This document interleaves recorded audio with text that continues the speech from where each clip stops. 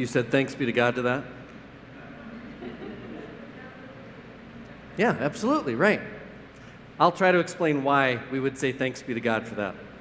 On March 16th this year, Aliyah Distager, I'm probably killing her name, but she wrote an article for USA Today that said the pandemic took so much this past year, more than we are capable of grasping, let alone tallying, but the pandemic gave too. It granted time, and many people relished it. People found new hobbies, new perspectives, new connections.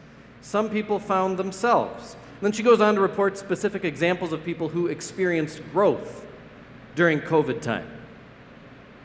During the shutdown is maybe what I should say. For one woman, she became closer with her sisters as they talked regularly over the computer. For one man, he started to express creativity more than he ever had his whole life through art. Another used the time and pace of pandemic life to focus on his sobriety. One woman found a deeper peace than she'd ever known in her whole life, and she found it through gardening. Did you stumble into, or perhaps very intentionally, take on a new thing, a new hobby, a new perspective, a new interest? I kind of wish we had time, actually, to hear everybody's experiences of the new things that popped up in our less busy lives. A Jesus follower is constantly asking, where is God in all this? And I think we might get some clarity about what God's been up to amidst the chaos of COVID by listening to these experiences that we've had. I heard one mom tell me, my family ate dinner with each other, like at the table, more often than we ever have before. And when we did, those meals went longer than usual because there weren't a bunch of things to get to and to do and to go like usual. And I listened to one story from an author, Adam Grant, whose kids and their cousins, his sister and brother-in-law too, they all live very far apart. But he said they started to have a weekly Mario Kart tournament. They'd play this video game where it could be split screen, where I'm here and you're there in California or whatever, and they'd have a huge tournament between kids and their aunts and uncles, and he talked about the quantity of time leading then, even outside of that weekly tournament, into a quality of conversation that then has led to a depth of relationship, all through playing a video game, that his extended family has never enjoyed before. And as I've read and heard about these kinds of stories, I've thought about in my own house. We did a few of these things ourselves. Maybe you have too. Zoom conversations with faraway family and friends. I subscribed about 3 months into the shutdown. I subscribed to a cooking app, and I got good at a few really fancy recipes. I'd never tried that before. And Carla, with the help of some friends, she did something she'd never done. She started tending to a new pet, sourdough. Who knew that sourdough was such a high-maintenance creature? You got to feed it. You got to take it out every now and then or it's going to die. There's all sorts of living bread metaphors to make with sourdough, but all I really want to say about sourdough is this. Fresh, warm sourdough is really, really good, right? It's good. Like when God is finished creating creation and then takes a day off, a day we would call Sabbath, I imagine God having the same kind of emotion for that which God has created as a baker has as they tear off that first piece of a fresh, warm loaf of sourdough. You know, like, this is good. Very good. If she was going to go to the trouble of making one loaf, Carla would almost always make two. The first one got gobbled up almost immediately by our family of 5, and then oftentimes she'd give the second one away. But sometimes we'd keep the second loaf. I remember one day getting toward lunchtime, and I started to think about it. I don't know if this ever happens to you, but sometimes I get so focused on something I want to eat that it starts to dominate my mind. Like, I'm trying to write a sermon, and this has happened many times actually here before. I know that just outside my door are iced sugar cookies. Tamara does this to our office every now and then, and those stupid little cookies are perfect. I don't want one, I want all of them. Well, that's how I felt one day working from home about a ham and cheese sandwich on sourdough. I was trying to put off lunch, actually, hoping I'd want a salad instead, eventually, as I tried to hold off this urge for a ham and cheese on that perfect sourdough. But the longer, of course, I put it off, the further the salad got from my mind. So I finally gave in, and I went to the kitchen, and I got the bread knife out, and I got the ham and the cheese and the mustard, and then I decided, you know what, I'm just going to go all out. I'm going to butter that bread and grill it, nice on the stovetop so that the cheese gets nice and melty, right? It's COVID time. We deserved these calorie bombs, right? Am I the only one that did this? No? Okay. So I've got everything out, and I open the bread drawer, and I grab that sourdough, and it is green. It is fuzzy green mold over the last quarter of what was left from when Carla had baked that bread whenever it was that she baked that loaf of bread. And it was not good. Very not good. God calls the church to be bread for the world. When the congregation is sent from worship back into the community, wherever it is you go from here, not just today, but for the rest of your week, one of the sending phrases we use is, "You are the body of Christ," which is a pretty amazing thing to say, of course. After Jesus ascends to the heavenly places to be with God the Father, whatever that means for Jesus and however that works for Jesus, what it means for us is that followers of Jesus step into his worldly role, a role that feeds the hungry,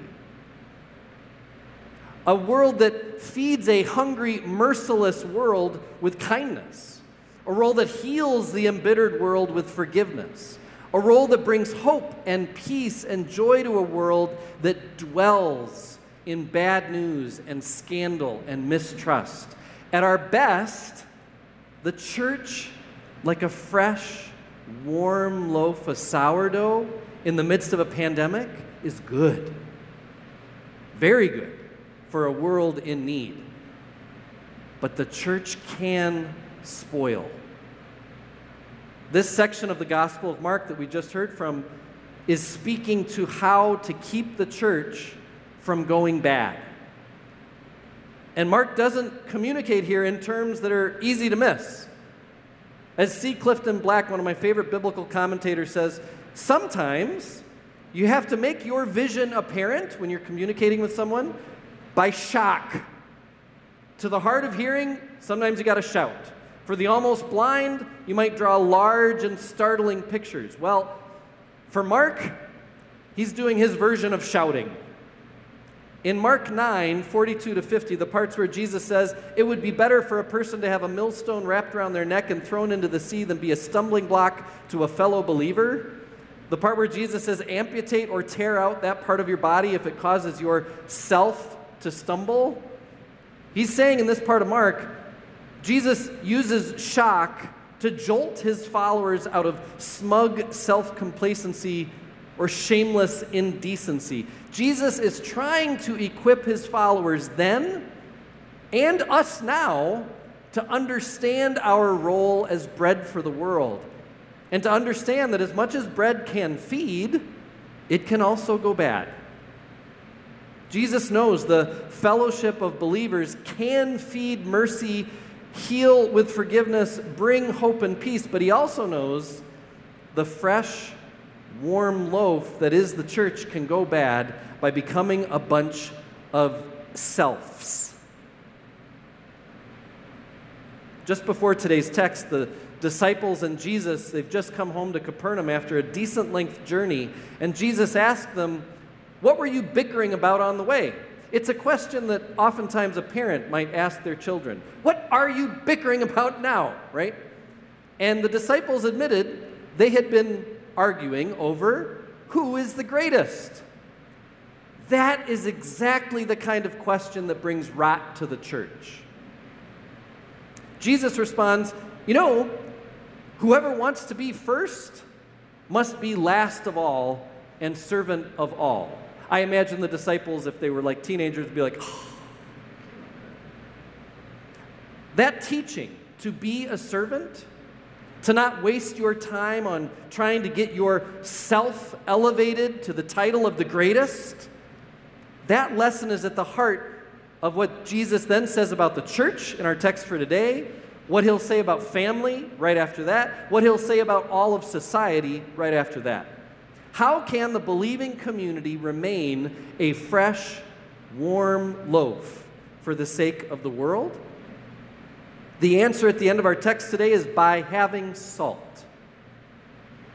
Jesus ends our text by saying, salt is good. Have salt in yourselves. Be at peace with one another when you do. Salt here is equated with self-sacrifice, being a servant, not trying to be the greatest. That's been the theme for a while in Mark. Take up your cross and follow me. Be a servant of all. And remember, there are no refrigerators in these days. The only way to preserve something is to make sure it has salt.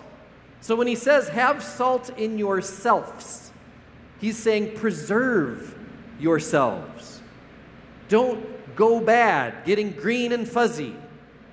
For the church, the way to preserve our many individual selves is to put myself into a bread for the world by engaging in the spiritual practice of self-sacrifice. Self-sacrifice is the preserving salt of the church. What the church is trying to avoid is being a bunch of individual selves. Sacrifice yourself. Become a part of the whole loaf is the lesson Jesus is trying to teach. The world, of course, tells us the exact opposite of this. The world says, concern yourself with only yourself. Focus on you, your individual. Only think about your own health, your own finances, your own neighborhood, your own nation. Current iterations of this moldy wisdom include idioms like, greed is good, or the idea that I have complete control over my health. And then there's the infamous and newer, you do you. That attitude, when it gets into the church, is how the church changes from a unified gift of self-sacrificing grace to just another divided group of people, like any other worldly institution. In the church, it isn't you do you, it's we do us, which means each of us becomes a servant of all. Each of us, instead of looking for reasons to exclude other Jesus followers, for example, like when John, in this story, he tells Jesus, I tried to stop this other guy from doing work in your name because he wasn't doing it right. He wasn't doing it the way we would have done it. And Jesus says, you know what? Instead of looking for reasons to exclude and divide, accept each other in the church as different parts of one whole loaf. Let mercy be done in my name, however mercy can be done. Have salt in yourselves, church. Sacrifice yourself, and when you do, you will be at peace with one another. You know what makes this good news for me? I've wondered from time to time whether the church has taken on mold. And I don't just mean First Lutheran, but I mean like the whole church, 2,000 years after our start.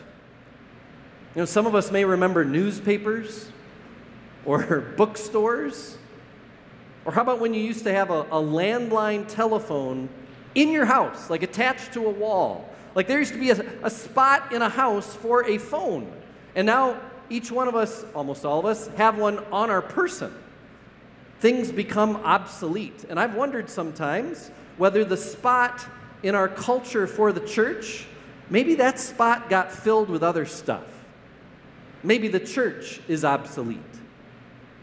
And to some extent, spots the church sat in before have been filled by other things. I saw on this day in First Lutheran history, those excellent little vignettes that we've been putting on social media. I saw that at one point, First Lutheran had 400 some kids in Sunday school. Did anybody else see this? There's a big picture right on the other side of this wall with like hundreds of children standing for a Sunday school picture. And I'll hear stories of what Luther League and youth group used to look like. But of course, all of those stories came before show choir and dance and hockey and year-round basketball. And I could go on for a very long time. Other stuff took over not only our kids' schedules, but their drivers, their parents. The church can't be the social center it once was for a little sliver of time. So to that extent, I suppose the church has become like the telephone. But thank God, God doesn't call the church to simply be a social club. This is not a cruise ship where we're all just trying to have a nice time. To be a place where members network. Instead, we're called to sacrifice ourselves in an effort to be bread for the world together. Maybe bread for those other kids in our show choir. Maybe bread to other dancers on stage, to our teammates on the floor. Bread for our coworkers. Bread for our extended family. Our friends. Maybe bread even for our enemy neighbors, those grumpy neighbors. The good news is that as we consider whether the church has a place in the world of 2021, we can always remember that together, we can be made to feed the hungry, merciless world with our kindness, heal the embittered world with our forgiveness, bring hope and peace and joy to a world that loves to dwell in bad news and scandal and mistrust. At our best, when we sacrifice ourselves, the church, like a fresh, warm loaf of sourdough in the midst of a pandemic, is good. Very good for a world in real need. Thanks be to God. Amen.